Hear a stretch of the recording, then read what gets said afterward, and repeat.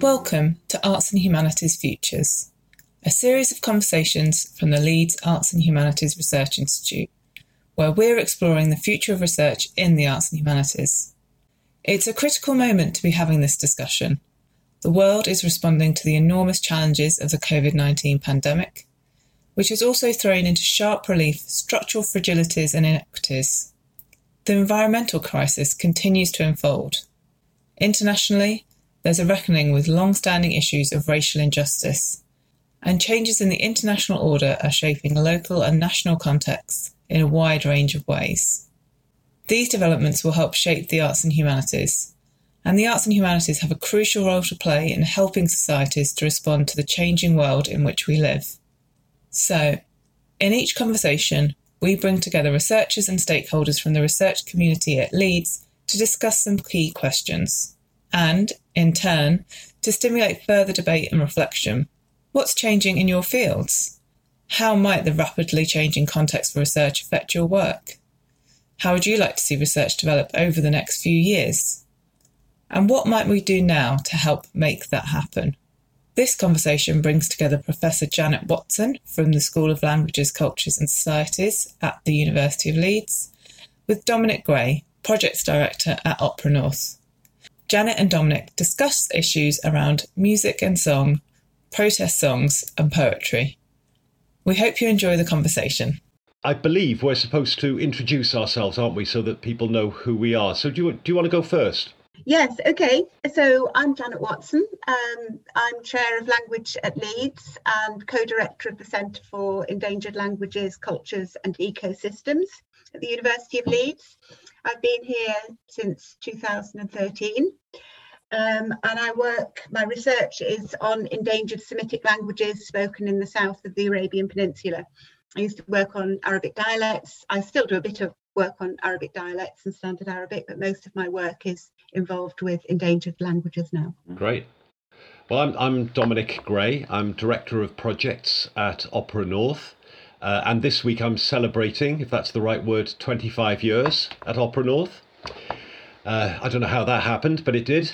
And one of the things that as Director of Projects at Opera North, I spend my time making collaborations between Western classical music and other musical genres, trying to get opera to look outside of its sometimes quite narrow confines to collaborate with artists who are new to opera or new to classical music in any way. Work a lot with the University of Leeds and some other universities as well on collaborative projects. And what else do I do? Probably the main thing I do is I run Opera North's second space, which is the 300-seat Howard Assembly Room in Leeds. And that's our kind of our playground, if you like, for making new work in there. So we've been closed for 2 years, refurbishment, but we're about to reopen in October, and very excited about that.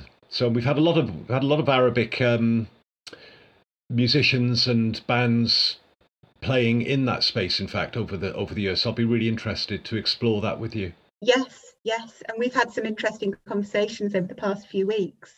That's been really great, yeah. Yeah, I mean, I think one of the areas in which we've both worked with Arab speakers, Arab performers, but the fact that you do a lot of collaborative work also chimes with the collaboration that I do and have been doing since I came to the University of Leeds. Before that, I had mainly worked on individually authored projects, right? Books. But since coming to Leeds, I've done a lot more collaboration and really gone outside my comfort zone.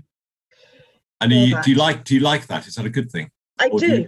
You don't miss the narrow specialisation? No, sometimes I do. At the moment, I'm working on. I have a 2-year research project where I'm working with other people, and I've had a similar fellowship before where I've just been working on my own. Right. And I think you can get work done more quickly when you're not collaborating, but it's not as rich. Yeah. And there are problems that you just don't notice if you're working on your own. Yeah, it's the questions that you ask, isn't it, or that get asked of you that you kind of stopped thinking about maybe years before, but somebody reviving a question or saying, well, why did you think that in the first place, can be really helpful. Exactly, exactly, because you've been working in this area or with this problem for so long, it's self-explanatory to you, Yeah, yeah, yeah, and you don't yeah. realize how much it actually needs to be unpacked. Oh, isn't that true? Isn't that true? That's true of everything, isn't it? It's really good. Yeah. So, I mean, particularly with the centre that I'm working with at the moment, which was launched in January 2019 on Right, endangered languages, cultures, and right. ecosystems. So I brought in the languages, but it was only talking to colleagues that I realised how important the cultures and ecosystems also were Yeah. in order to maintain endangered languages. That once the culture goes, you lose Yeah. something of the language. Once the language goes, you lose something of the culture. Once the ecosystem goes, you lose something of the language and the culture. And do you have other collaborators on that? So as well as, do you also have economists or climate science? How far outside the language do you look? So so obviously we have geography for the ecosystems, Yeah.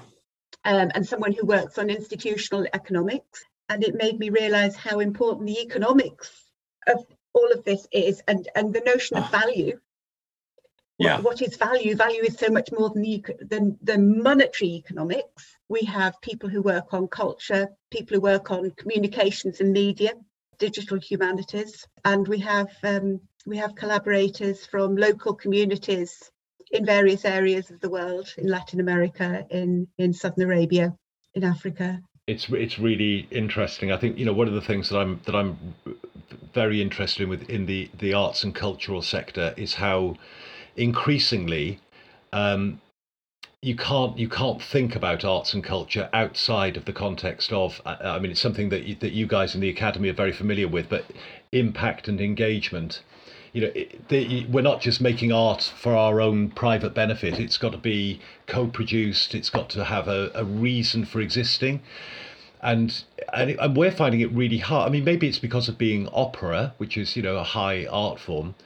But one of the things we're finding really hard, but we're really engaged with, is how we bring other voices into dialogue with us and with opera, to think about what the future is going to be, and it's a really interesting challenge, I think, for, well, certainly for the arts, is about what's the purpose and function of having the arts in society. Absolutely. And how art can be used as a tool, which is one of the things that we were talking about with the Arabic poetry and songs. Yeah. Well, let's go back to that, because I was so interested when you were talking about the kind of the figure of the poet and the use of poetry in what I'm going to say is in early Arabic culture, but it might not, it might be very old. But do you want to talk about that a little bit? Because I hadn't come across it before. Yes.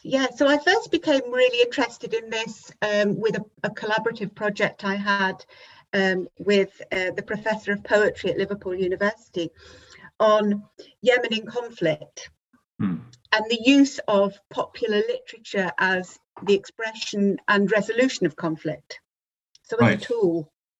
And then we narrowed it down to the poetry, and I began to think back to work I'd done with my undergraduate years about the different types of Arabic poetry, how important poetry is in the Arab world, and how it was used as a tool in various ways. So I mean, so I could talk briefly about the different types of poetry that you get. So you'd have the court poet, so the Madh, who would produce poetry as eulogy or a panegyric for the leaders, and then you get insult poems, hija, elegies, of course, which I think are probably almost universal. Yeah. And descriptive poems, wasfs, descriptive poems, and ghazal, love poems, again, universal. In the Abbasid era in particular, khamriya, wine poetry, there was someone called Abu Nuwas who was well known for his wine poetry. Then you get poetry around the hunt, Tardiya, homiletic poetry, boasting, and the war poetry. And it's that, I think, that is particularly relevant, how the poet would be the first person out on the battlefield. Yeah. And would deliver his poem for one side, the poem for the other.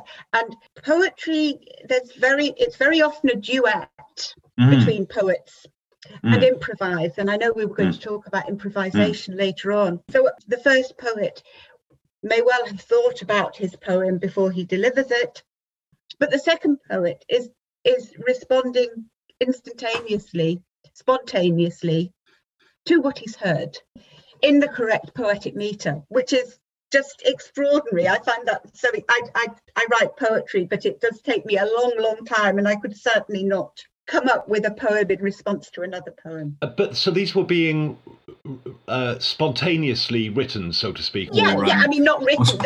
Most of them wouldn't be written. Yeah. Most of them are just oral, and it was at a later stage that they'd be written. Yeah, and were they set structures?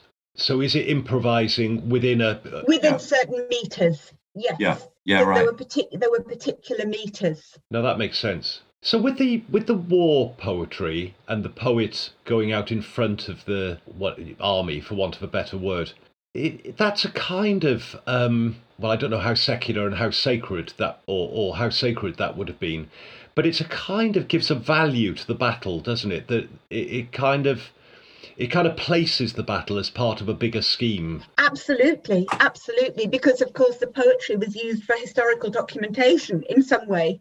Right. And this was how historical events were often transmitted, and in the region where I work, continue to be transmitted through poetry. Yeah. So if we flick forward, because I know we started talking about the Arab Spring, and some of the the use of chant and popular song as well.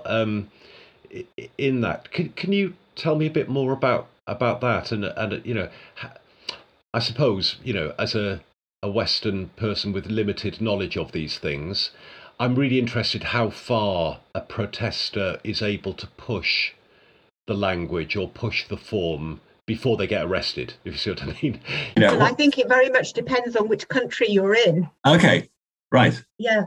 So a lot of the protests were using the same refrain: "Al-Sha'b yurid isqat an-nizam." The people want the fall of the regime, which had a nice beat to it. "Al-Sha'b yurid isqat an-nizam." And you can imagine going through the streets shouting this. In Oman, if you were to call for the fall of the regime, that is one thing that would definitely end you in prison. Okay. So the Arab Spring, when it reached Oman, they said, we just changed the word an-nizam, the regime, for al-fasad, corruption. Okay. And actually, this was the thing that they were fighting against. It wasn't so much the regime, it was the corruption that went with the regime and which was under the main leader, a bit like the medieval barons. And by shouting out, "Al-Sha'b yurid isqat al-fasad," the protesters couldn't be arrested because there was nothing in the constitution which said that asking for the fall of corruption was an imprisonable offence. How does it? Which is musically the more satisfying? Oh, which of those two? Yeah. Or do they both work perfectly well? They both have the same number of syllables, same number of long syllables. Okay, so they're not losing. Not losing anything. Yeah. Except there was apparently one day when people were out in Salalah, in the main town in southern Oman, and one of the leaders of the sit-in shouted out, "Al-Sha'b yurid isqat an-nizam," and his friend nudged him with his elbow and he said, "Al-Fasad, Al-Fasad." Fantastic. Self-policing. Self-policing, exactly. So this was that chant, even with minor changes, it was the same chant used across the Arab Spring? Yeah. That's really interesting. And what about other forms of music as part of protest in the Arab world. So other forms of traditional music with changed words have certainly been used in the Sudanese revolution that James Dickens is working on. Yeah. And that is really interesting. He has a very rich archive now of poetry and songs, mainly songs, that have been used, I think, principally without instruments, but I can't be totally sure about that. During the revolution, I guess instruments takes longer to prepare, doesn't it? Because you've got to rehearse and you can't be with a group of with a great crowd of people, can you? No, that's interesting. So I remember we were talking about protest marches in the UK in the 80s and 90s, and occasionally you'd have somebody with a trumpet. You'd have quite a lot of drums, actually. Drums. I was just going to say that. Yeah, but you couldn't really have a string quartet. No, you couldn't really have an opera. You couldn't have an opera. No, that would have to wait 20 years to come into place. But so that does make sense. When we've had in the Howard Assembly Room, when we've had visiting singers or bands from countries that went through the Arab Spring or are still going through it, I guess, Syria and Morocco, Tunisia, a lot of the time they were refugees. The bands coming to us were refugees, and certainly the content of the music. I mean, I don't speak the language, but talking to the artists about it, about what they were performing, and when they would introduce numbers, there was a lot of anger and a lot of protest in the music that they were performing. So it's interesting that that you can take it on tour as a band and tour it around the West and play, a set of 12 songs on the theme of being a refugee from Mali or whatever. But you couldn't, obviously you wouldn't be able to perform that in your own country in any way. No.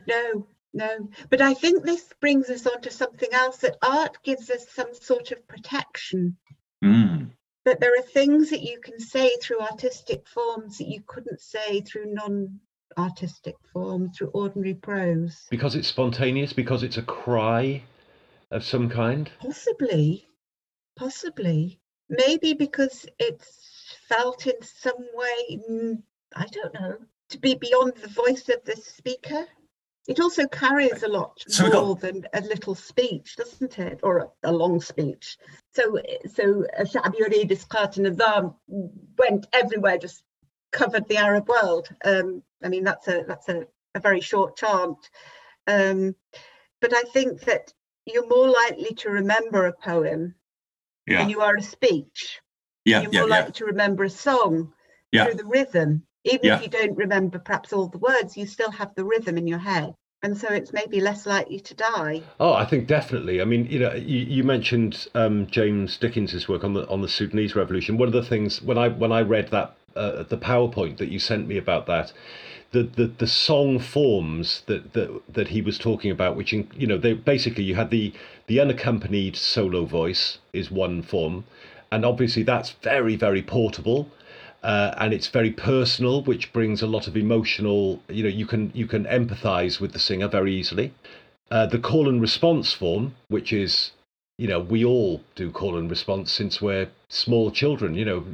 Mother and baby songs are call and response songs. Workers' songs are call and response. I think you think about the kind of slavery, plantation songs and prison songs that were recorded by Alan Lomax back in the 40s in America. And it's all call and response because it's easily remembered. It has a form that you can feel your place within very easily. And then the other form of song is the communal singing, which is like a football crowd, I guess, or the chants you were just talking about in the Arab Spring, where everybody knows the words.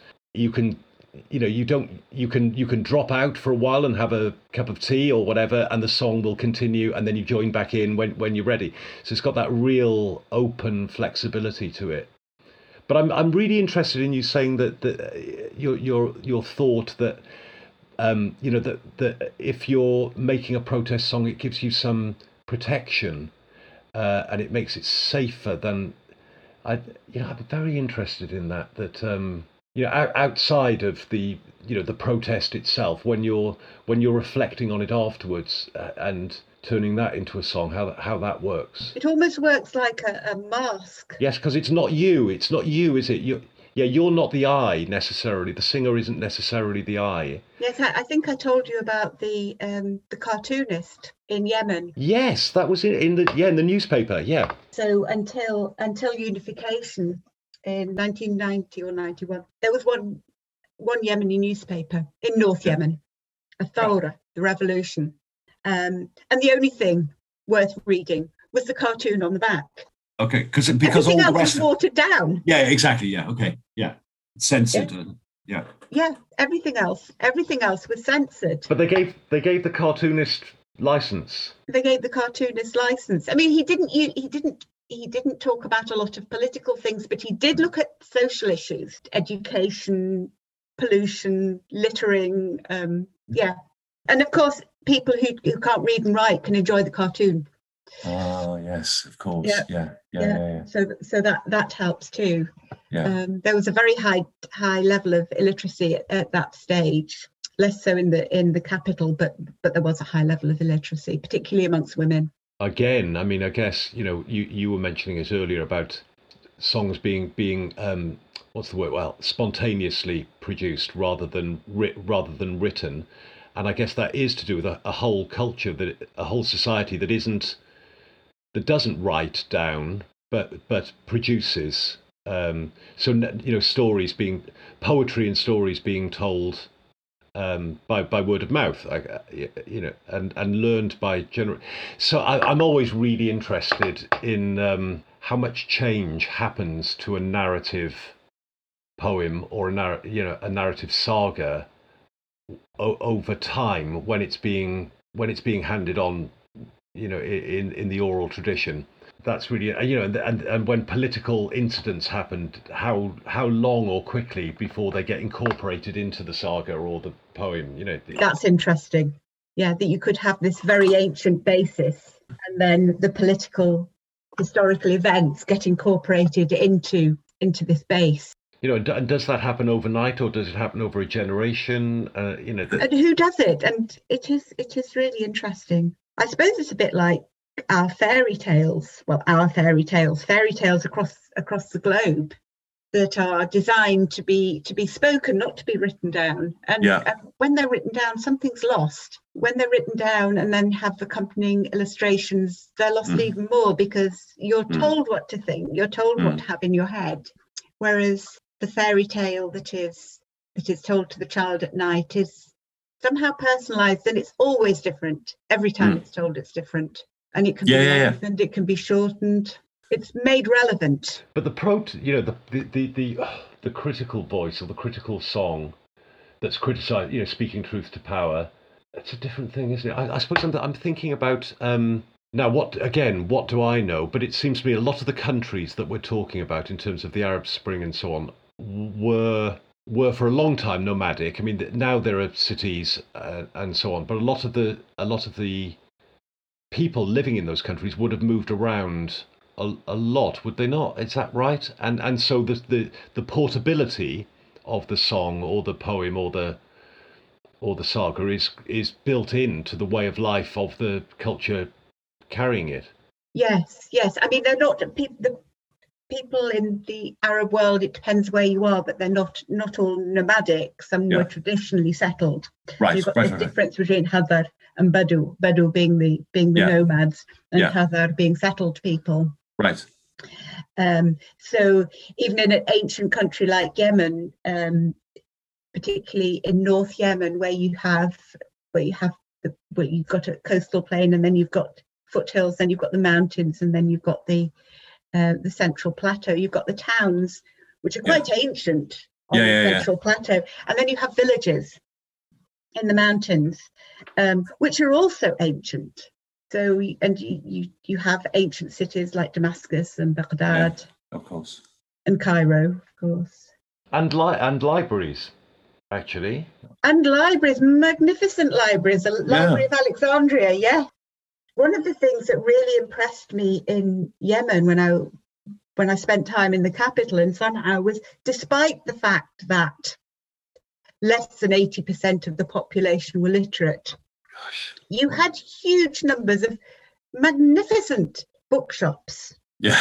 I could get, there was a street called Jamal Street, Shere Jamal, and most of the bookshops were on that street, and I could just spend hours and hours in them. And some people, not many, but some people would have a real library in their own houses. And I thought that was interesting, considering the low level of literacy. People who are literate are really using the skill that they've got. And it's prized. And it's absolutely prized, yes. Yeah. There was a group of poets who would meet up, a poetry group, very famous poets would get together and recite their poetry. So poetry has always been valued throughout the Arab world, and some poets would write down their poems. So you've got diwans of poetry that's been produced. I was one of the musicians that we worked with. There's a oud player called Khayyam Alami, who is Iraqi born. He spends his time now between Iraq and the UK. He made a piece for us called Requiem, in which he used discarded ouds, which had been broken, so the neck might be broken or the body of the oud would be broken, and he arranged them in this beautiful kind of circle, kind of egg-shaped circle, suspended from the ceiling, and had speakers inside each oud. And as you walked around the space, the music would come out of the oud. And the music, he'd written a new piece of music, and he actually used some of the musicians from our orchestra as well, which was really great. And very, very clever of him to find a way to include that kind of Western sound in a very Arab sound world that he was creating. But it was really beautiful. But he was talking about the creation myth of the oud, which I thought was really, really interesting. The reason he wanted to suspend these broken shells of ouds was that apparent, the story goes in Iraq anyway, that one of the great grandchildren of Cain and Abel was Lamech, and Lamech always wanted a child and never had a child, and lived to 150 or something, and had 50 wives and 1,000 lovers, but couldn't have a child. And in the end, towards the end of his life, he has a boy, and he loves this child and dotes on him, but then the child dies, and Lamech takes the body of the child and refuses to bury it and hangs it from a tree. And over time, the skin hardens, and and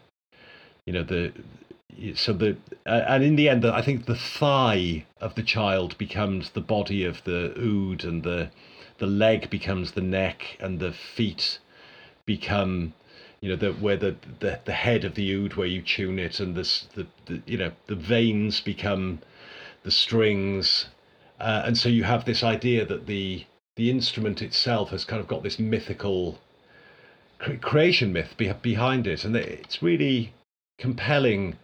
I suppose what I really like about the story is the idea that that it brings, well, I know that the Romani have a similar.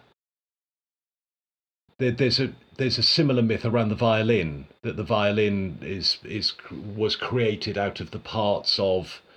Well, the way the story goes is that, as I recall it, is that the woman, the daughter of the family, wants to marry the handsome prince who rides through the forest every day, and she makes a deal with the devil, and the devil says, I'll let you have the handsome prince, but you have to do what I say. And what this involves is that her 4 brothers all die, and they're turned into the strings, and her father is turned into the body of the the violin, and the mother is turned into the neck of the violin, and then she plays the violin, and sure enough, the handsome prince falls in love with her, but she's lost everything. Everything in her life. So whenever anybody plays the violin, that's why in Romani tradition the violin is associated with, it's called the doina, the kind of lamenting music of the Gypsy Romani. You know, you can play a happy tune, but really the violin is there to play laments and it loss. It does cry, doesn't it? And just cry. Yeah, and I really like this idea that cultures around the world develop ideas about music being, I don't know, being part of the act of creation, I suppose. That they, you know, you don't just make a piano, it comes from some other story that it's part of a bigger story than itself. I find that really beautiful. Yeah. Yeah. I think a lot of what we've been talking about has been about improvising. So not writing down, improvising, improvising poems, improvising songs. I suppose my cartoonist friend improvised. He heard something and just put it down. Yeah. And you were talking about another friend of yours. I can't remember what. I think it might have been Yemen again. But the woman she's called the Dictionary. That's right. And yes. people contact her to find out what certain, you know. How does that work? What? Yes. Well, she was brought up by her father and her grandfather. Her mother died very young. She had a nomadic existence when she was young, and in the evenings people would sit down by the fire and drink goat's milk or camel's milk, depending on what they had, and they would recite poems, and this was what happened until very recently. And she would sit there and she would memorize these poems, and she would have heard one or two poems in the evening, and the next morning she'd memorize them and recite them. And once memorized, she didn't forget them. She's just absolutely extraordinary. And we refer to her as Al Qamus, the dictionary. And whenever I contact her sons or her daughters to ask about a particular word, they'll very often say, "Oh, I just need to check with Al Qamus." Yeah, she's extraordinary. So that's entirely oral, isn't it? So that's hearing it, remembering it, reciting it. Yeah. And then she doesn't read and write. Right, exactly. Yeah. Yeah, so I mean, you know, the improvise, I suppose that kind of very, very flexible, very free sharing of poetry and song contrasts hugely with the kind of the core of where I work, which is, you know, the Western classical tradition, which is all about nailing it down. I find it really difficult. I have to be honest, and not in a bad way. I quite like the wrestling match. That people like me who work in the area of the arts that I work in really believe that music, opera, those traditions can speak to the present, can be relevant, can be engaged in the present, but the forms, the way the forms are transcribed and handed down from generation to generation are kind of the opposite of what we've been talking about with the Arabic world. Yeah. Where you have to play it in a particular way. Not only does the tune go like this and it's written down, but also the orchestration of the tune, the accompaniment. This is where the violin comes in. This is where it stops. This is where the double bass plays. This is where it stops. It's kind of a kind of prison, and it's how an artist can be a musician or a musical artist can be creative within that strict regime is for me really, really interesting. And of course they are, which is why you will go and see player X do a piano concerto with the orchestra rather than player Y, because player X has got that way of creating something new out of that constraint, whereas player Y maybe will just play the notes in the right order. Yeah, you've still got the creation of something new, haven't you? You have, but it's hard won. It is hard one. I was thinking about Shakespeare. So my father was a Shakespeare scholar, and we used to go to Stratford a lot. And after I left home, he and my mum would travel all over the country in search in such of Shakespeare's plays. Wow. Okay. And yes, you had to stick to the script. Absolutely. Yeah. Act 1 had to be like this. Act 2 had to be like this. But there was some sense of novelty, creativity within that. Yeah. Within those really strict parameters. And I suppose if we come back to the Arabic poetry with its various meters. Yes. That was, there's improvisation, but it's again within these very strict parameters. Yeah. Go outside the meter and no, that's not a poem. Yeah. That is changing now. So a lot of modern poetry goes very far away from the meters. Right. And is accepted. And it's accepted, yeah. Okay. Yeah. I mean, I think with in Britain anyway, and maybe Germany as well, probably with Shakespeare and classical plays. Yeah, there's a lot more encouragement now, isn't there, of breaking them. So you could go to see a production of Othello that might open with Othello murdering Desdemona and then rewind to how did we get there, so sort of thing. And there was the famous Jan Kott Hamlet in the 60s or early 70s, where he snipped up all the lines from the play and rearranged them into a different order, so that that's interesting. Which was really, I mean, at the time, incredibly radical. But I think with theatre, you can be more playful with the form. I think with opera and symphonic orchestral music, if you said, okay, we're gonna leave out the duet from Act 3, then you'd get booing, you'd have people walking out. I think that's right. It's very set in its ways, I suppose. But I suppose it's the audience that's set in its ways as much. It's the audience that's pushing for this as much as opera. Yeah, I think so. Yeah, I think that's right. I think that's very true, actually. And like anything, there's a split, isn't there? There's the opera audience that wants to see new work and wants to see you being creative with the old work and radical and questioning.